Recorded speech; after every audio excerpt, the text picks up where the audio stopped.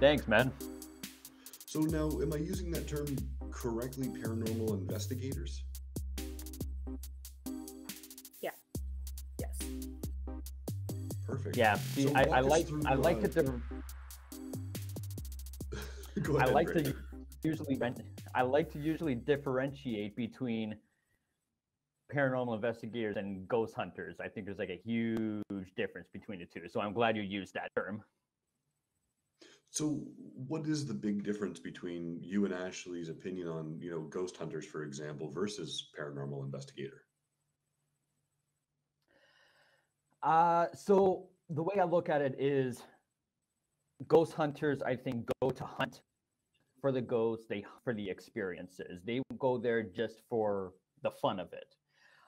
The way I look at it is, paranormal investigators, we have a very slight bit of that in what we do, but what we want to do is we want to interview people who have had experiences in places. Once we get stories from them and we do our own little preliminary research, we then go into locations to actually investigate with equipment, try and debunk what they have told us in order to give a sense of truth behind their story. So let's say if they keep hearing knocks in the wall, we'll go over there and say and try and look at it. It could be wood sling, foundation, adjusting based off of the heat or whatnot. So, and then if we want to debunk it any further and we're still hearing these noises, then we can say, okay, these people's claims are actually true. They're actually real. And then we also have equipment that also we use that back up what we are finding as well. So investigators, we legitimately investigate and dissect. Hunters, they just go in for the fun of it. So the cost of a proton pack has nothing to do with it then? No, absolutely not. So it sounds like it's a bit of a home inspection, if you will, learning about the homes and the creaks and the bumps that a house would make versus what people feel is an entity. Am I using that correctly? Yeah. Yeah. So how do you You choose are. when you look at your equipment that you have versus a house settling or air in the pipes, for example, and someone saying, oh, there's something here? When we talk about that equipment that you go in with, walk me through what some of these equipment pieces are. So some of the equipment pieces that we have is a thermal gun. So we'll go around measuring the temperature of each room, and that can give off, if there's AC in one room and not the other, it'll have a different reading. We like to make sure that nothing is going on. So there's no heat on, there's no air on to give that different reading. So it's just more of an air throughout the whole house or business or wherever we're investigating. And then we also have a piece of equipment called a K2 meter. So what that does is it gives off, or it reads electromagnetic energy. So if you put it next to like wires, it'll go off because that's a type of energy. So if we're using that and people are like, oh, it's coming from the wall, we'll put it up to the wall. And if it goes off, it's probably just your wiring. Doesn't mean that there's something living in your walls that's not living, but it could be a different thing. So there's a bunch of different things that we have to do in order to kind of, what's the best word, to see what is Debunk. actually going on versus what's not going on. Yes, debunk. And that's something that we'll do. And we've done that before in a few businesses that we've been to, where it was, like this is going on, and we'll have it somewhere and it just starts going off randomly, but we'll figure out, oh, it's next to the printer that's giving off some energy there. We'll put it beside. Okay, no, that's why we're getting those readings there.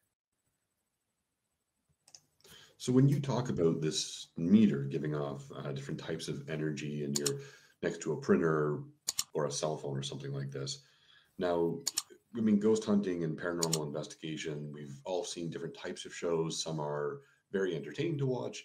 Some are, oh yeah, great, I see what you did there. And then we have your show.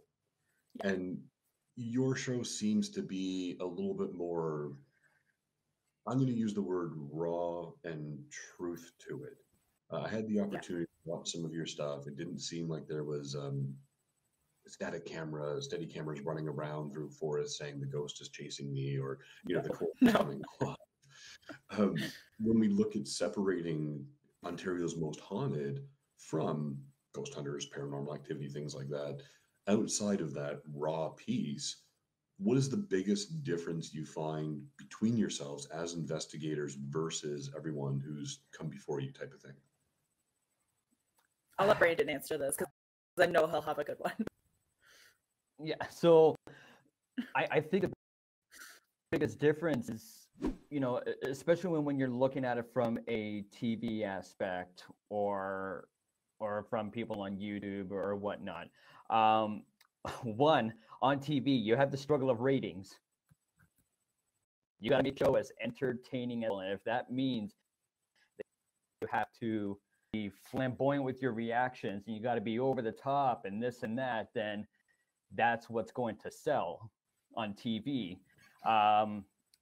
They also have budget. We don't. We're a very low budget. I don't want to say production. We pay out but of we're a pocket very for low budget things. team. Yeah. And as for YouTubers, they go on there for the views. They go on there for the clickbait. They go on there to try and end up getting as much attention so they can end up getting monetized on YouTube. Now, I'm not saying all YouTubers are like that. I know of a couple that are actually legitimate in what they do. But the vast majority of them are doing it for the wrong reasons. We do it because we actually have a passion for it.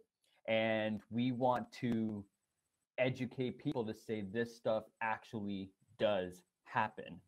And we don't hide what it is that we don't find, and we don't hide what we do find. Everything is what you see is what you get with us. So we know we got the passion for it. We treat it as a big, long science experiment that we're going to be doing for the rest of our lives. And I think that's really what separates us. As you said, we're very real with what we do. Low budget affair, no budget affair for that matter. Yeah. So that's the biggest distinguishing factor for what we do and how we present ourselves. So it looks like what we're talking about is drive and passion and ambition for truth, almost, as opposed to a rating or a sponsor who says, hey, Ashley, Brandon, that was great. Could you scream a little louder? We need it to seem like something that it's not. Yeah, definitely. Yes, most definitely. And now I'm not going to say we're going to go into situations where we're not going to freak out. There will be those times. And as you'll see later on with our most recent episode we did in Niagara Falls at the Screaming Tom, definitely had one of those instances. And a couple of times actually. So I'm not saying we're not going to freak out, but we are going to be getting our raw emotions in that moment when something is going on that we were not expecting to have happen. So your show is primarily on YouTube, is that right? Yeah.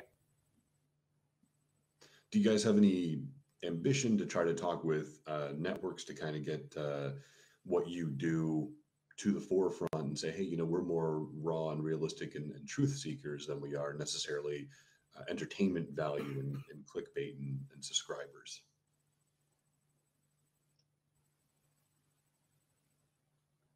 I'll let you take this one, Ashley. I talk too much. No, it's all yours. All right. So basically, yeah, we do have that ambition.